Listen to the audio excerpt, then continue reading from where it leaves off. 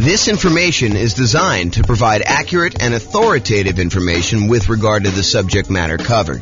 It is offered with the understanding that the presenters are not engaged in rendering legal, accounting, or other professional services. If legal advice or other expert advice is required, the services of a competent professional should be sought. Welcome to the Spokane Real Estate Investing and Real Estate Financial Planning Podcast. Learn all about investing in real estate in Spokane, Washington, with a combination of real estate financial planning and modeling with numbers specific to Spokane. Plus, syndicated, more generalized recordings of live and pre-recorded real estate investing classes. Not all of them specific to Spokane. Be sure to stay tuned after the podcast for a message from our sponsors. Well, good morning and welcome, everyone. Today we have a really cool class. I think you're going to like this one a lot. So today we're going to go over Deal Alchemy. It's the first class in our series on Deal Alchemy, where we're going to be going over how to manipulate the returns you're getting on an investment property, a property that you're buying for investment, a rental property usually, and how do we change where the returns are coming from. And this really comes from the desire for most real estate investors to emphasize cash flow. We'll go over a lot of different examples where we're not emphasizing cash flow. However, where this really came about is people were like, hey, look, James, I can't find deals. We're in a deal-less market. I'm not able to come up with deals that make sense to buy. And I'm looking at deals every day and I'm thinking to myself, this is not really a deal-less market. So I don't know why you're struggling to come up with deals. And then they'd explain to me that they're really emphasizing cash flow and they only wanted cash flow. And so we've come up with a bunch of tools to help people with cash flow, including the 88 strategies that we have to improve cash flow. But there's also this other way of manipulating where the deals come from. And today we're going to talk about one example of that. We're going to talk about Deal Alchemy and specifically using lease options in order to improve cash flow. And you'll see exactly what I mean when I get into the examples. But first, what does alchemy even mean? It sounds like this turning lead into gold with like chemistry sort of feeling. And it does have a use in that. However, what alchemy actually means is a seemingly magical process of transformation, creation, or combination.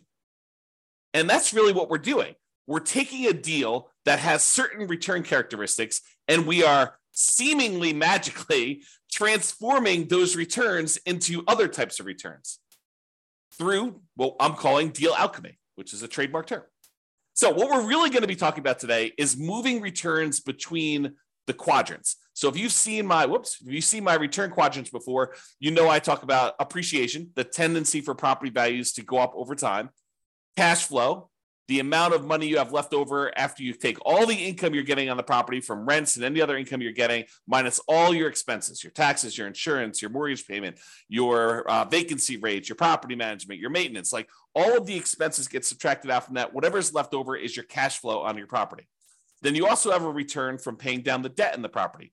Usually when you have a amortizing loan, a loan that gets paid off over a certain period of time, like a 30-year loan as an example, the 30-year loan gets paid off over 30 years, and a certain amount of each payment that you make goes to pay down the loan. So you're actually getting a return on how much of the loan you're paying down. And then finally, tax benefits. Those are usually cash flow from depreciation. When you own a rental property, you can usually depreciate the cost of the building, not the cost of the land. You can depreciate the cost of the building over, for residential properties, 27 and a half years. And so you get this tax benefit by owning these rental properties. And that tax benefit we can measure, and we can say that's part of the return you're getting by owning this rental property. All four of those, plus the return you're earning on the reserves you need to set aside in order to buy the investment property, are all of the returns you're getting by investing in rental property. And what we're going to talk about today is how do you move returns between these quadrants, especially for those that want to really get more of the cash flow part of the return. Okay. So oversimplified lease options. So I'm going to use an example of a lease option, someone who is buying a property with the intention of leasing it to somebody and giving them the option to buy it from them later. So you give a tenant buyer is someone who is a tenant on the property, but ultimately they're going to become a buyer of the property from you. Okay. So you're going to give a tenant buyer the option to buy the property from you for a fixed price. So here's where we're moving the returns around. What we're saying to them is, look, we are going to set the price today for you to buy the property anytime in the next year or 2 or 3 or whatever it is. And so what we're going to do is we are going to limit the amount of appreciation we can earn on a property. And in a lot of cases, we will lower the amount of appreciation we could get on a property. Okay. So for example, let's say we say to the tenant buyer, you've got this $400,000 property. I will allow you to buy the property from me anytime in the next year for, let's call it $410,000. Okay. So now we've limited the amount of appreciation we can get in that property to $10,000. We've traded appreciation for the other benefits we would get by doing a lease option. And you might say, so what do you get by doing a lease option? Well, in a lot of cases, when you do a lease option, you get improved cash flow. A tenant buyer coming in to rent the property is usually going to be paying on the higher end of the rent range, and sometimes a little bit more. Okay. So let's say rent on the property was normally, $2,000 a month. And let's say really the rent was a range, because that rents are not exact, right? Rent is not always $2,004.37. It's, on a bad time of year, maybe it's $1,800 a month for a $2,000 a month property. And maybe during a good time of year for the right tenant coming into the property, maybe it's $2,200 a month.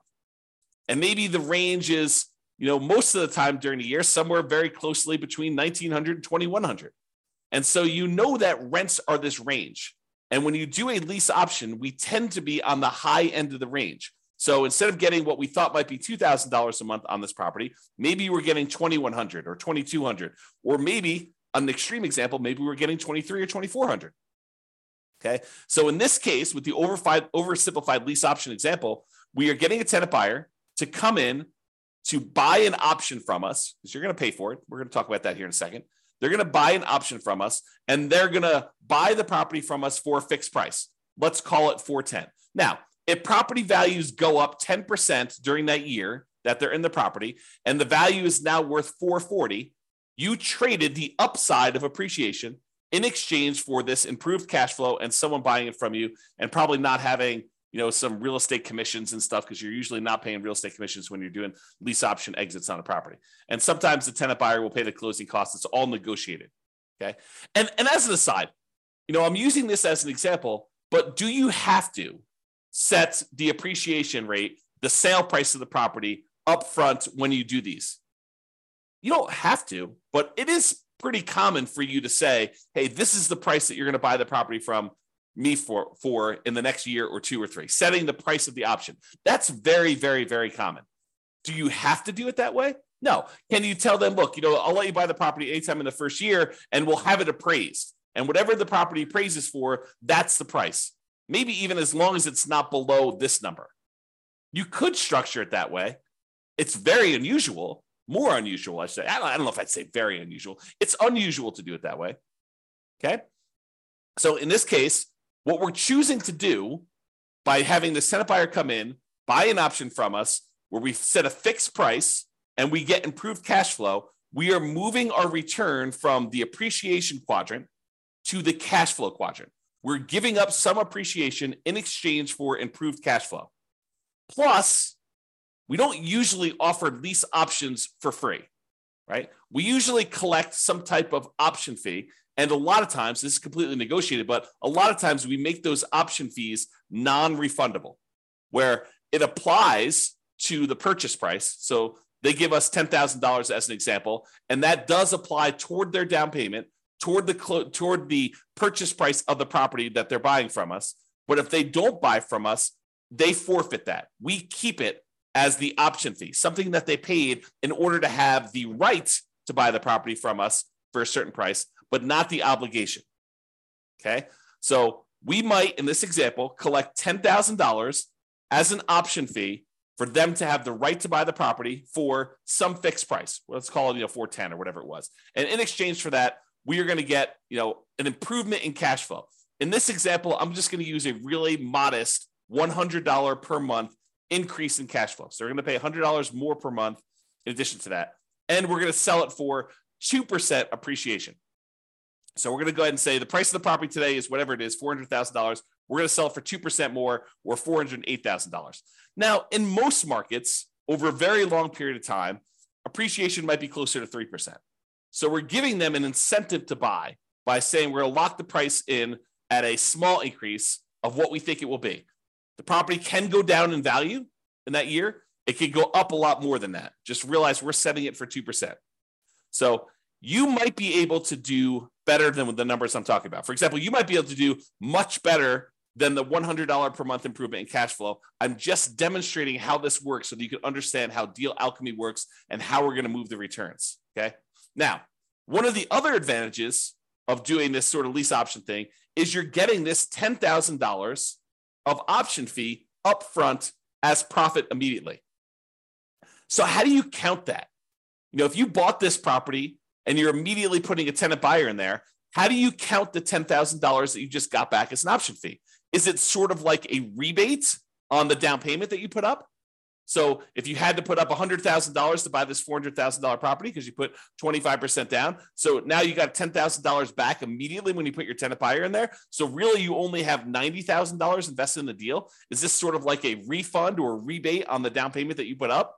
You could think of it that way, and you could calculate your returns as if you had $90,000 in the deal because you really put out 100, you got 90 back almost instantaneously. So you only have $90,000 plus some closing costs plus your reserves, like all that other stuff. You can calculate it that way, or you could say, "Hey, look, this $10,000 of profit that I have in immediately, that's cash flow."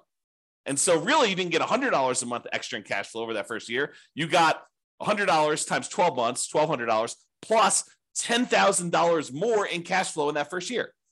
But really, it's not cash flow because that's part of your profit. You've given that up because that does count as part of the purchase price that they have on the property.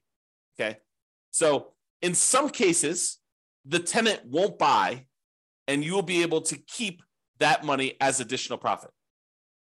I'm not going to get into all the complicated math of, how do you calculate this if only 1 out of 4 or 1 out of 3 of the tenant buyers actually cashes you out, which probably isn't too far off from reality, in any given market at any given time, and depending on how you set up your deals. But, not every one of them will buy. I think we give them every opportunity to buy, and we want to set up a deal that is win-win where we actually expect them to buy, where they're going to likely follow through and do the deal. We don't want to set someone up for failure by putting them into a property where they're never going to buy it. That would be bad. That would be evil for you to go and put someone into the property that that they could never buy. So you never want to do that. You want to set up someone to be able to succeed, but people's life situations change. And sometimes they have every intention of buying the property from you or having the option to buy the property from you sometime in the first year or two or whatever you set up as your agreement, whatever you negotiate. And then they decide to get married or divorced or have another kid or get transferred out of the area for a job. And so they end up not buying. And in some cases, it would be financially to their advantage to have done a lease option with you than to have bought the property outright and then had to sell with a real estate agent. If you think about it, we're talking about a $400,000 property. They put up a $10,000 option fee in order to be able to buy the property from you anytime in the first year. And sometime during the first year, they get transferred for work. Okay. Well, now they're out this $10,000 option fee.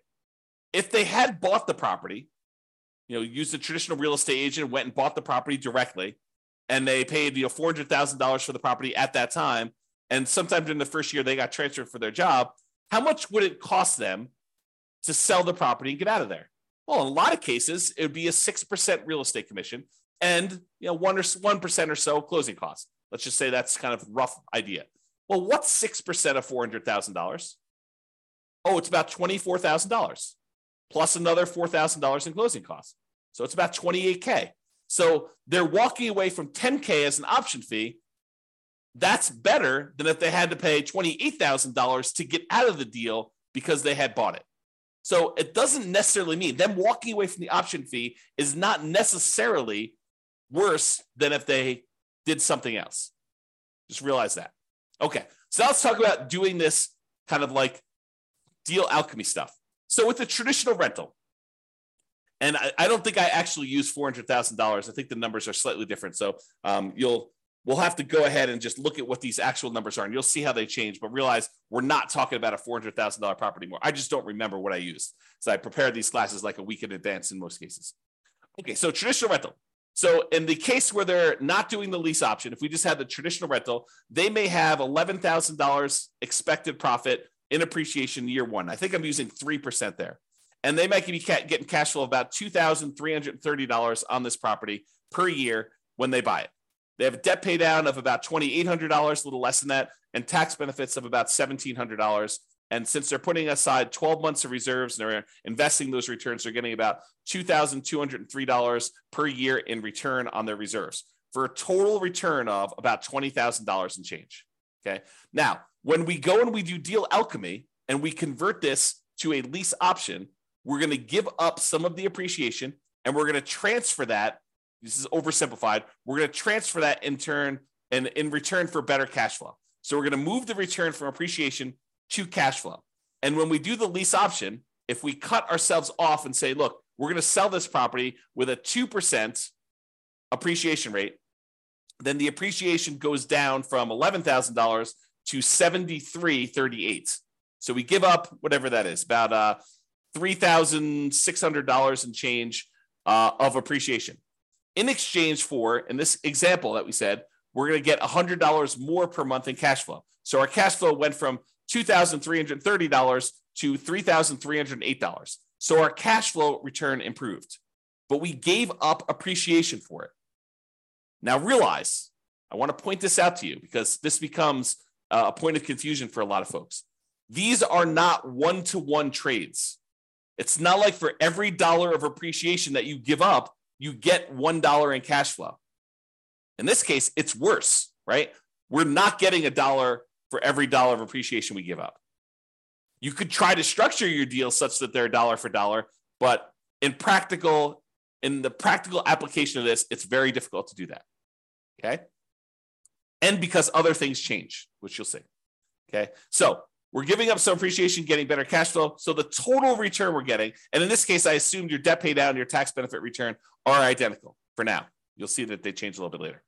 So when we talk about the total amount, before we were making about $20,023 return from doing this deal. Now we're only making $17,336. But the characteristics of the deal have changed. You know, we got $10,000 upfront as an option fee, which is not shown here. We got, instead of getting only $2,330 per year in cash flow, now we got an extra $100 per month in cash flow, $3,308. So our cash flow is improved. And the appreciation, which you don't usually see until the end, got declined. I mean, it got reduced. Okay? All right. I guess I have a note here. Collect $10K option fee, increase cash flow by $100 a month, sell for 2% appreciation. So that was what I had on there. All right. So oversimplified lease option. Now what we're going to do, we looked at the dollar amounts of returns. Now we're going to look at how this impacts the return on our initial investment. Okay. So before we were making 8.97% from appreciation in the first year. Now we've reduced that down because we're only seeing a 2% appreciation rate. We've now reduced that down so that we're only earning a 5.97% return on our money from appreciation. And cash flow, we are earning 1.8% return from cash flow, your cash on cash return on investment. Now we're earning 2.6%. So cash flow is increased as a return. And our overall return, when you take into account appreciation and cash flow and debt pay down and the tax benefits and the return from reserves, went from 16.24% to now 14.04%. So in this example, using this type of deal alchemy, because we are emphasizing cash flow and we're trading appreciation for the benefit of cash flow now, we've reduced our return from 16.24% to 14.04%. So we've overall reduced our overall return, but we've traded this for improved cash flow and moving some of the profit to the front of the deal by collecting that $10,000 option fee. Okay? Now, when you think of that $10,000 as being a rebate on your down payments, it impacts other parts of the return. It impacts like how much the percentage of return is, because now you have less in the deal. Instead of putting $100,000 up as our down payment, now maybe we only put $90,000 up. Okay. And so you can look at that and see what the return is. So for example, now we traded appreciation for cash flow, tax benefits, and debt pay down. We've kind of moved this return and exchanged it for these other three areas. So the overall appreciation went from 8.97 down to 6.45. And the cash flow went up from 1.8 to now 2.81. And the tax benefits went from 1.38 to 1.49. And debt pay down went from 2.29 to 2.47. So what we did is we traded this appreciation because we took that $10,000 option fee and we looked at it as if we had gotten a rebate on our down payment. That's how we decided to apply that $10,000 option fee. And you could choose how you want to apply that.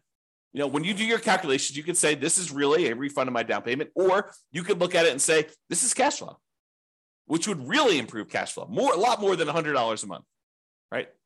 So you can look at all those. So the overall total return, looking at appreciation, cash flow, debt pay down, tax benefits, and reserves, went from 16.24 to 15.17.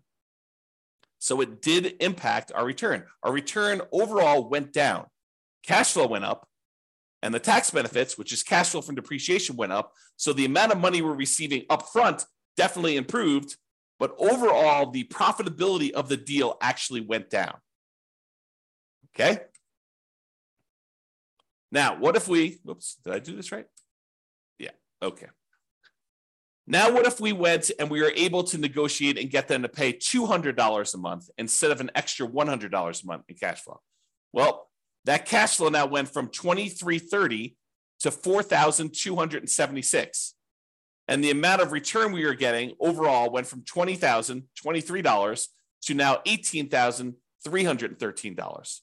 We still had that same decrease in appreciation. This is the oversimplified version. We went from appreciation of $11,000 and change now to $7,338. And our cash flow now improved by about $2,400 per year, $200 a month instead of $100 a month. And so the overall return went from $20,023 to $18,313. So still a lower overall return, but now we changed the characteristics of the investment we through Deal Alchemy into a better cash flow type return. Okay? And this just shows you the return on investment. So the return on investment, when we get this $200 a month in cash flow, we went from 1.8% cash on cash return from cash flow to 3.38% return from cash on cash. Okay, so that's how it improved. The overall return, though, still went down. We went from 16.24% from all areas of return to now 14.82% by getting $200 a month in cash flow. And again, this does not take into account that $10,000 in option fee. Okay, if we apply the option fee, it would be very different, just like it was before.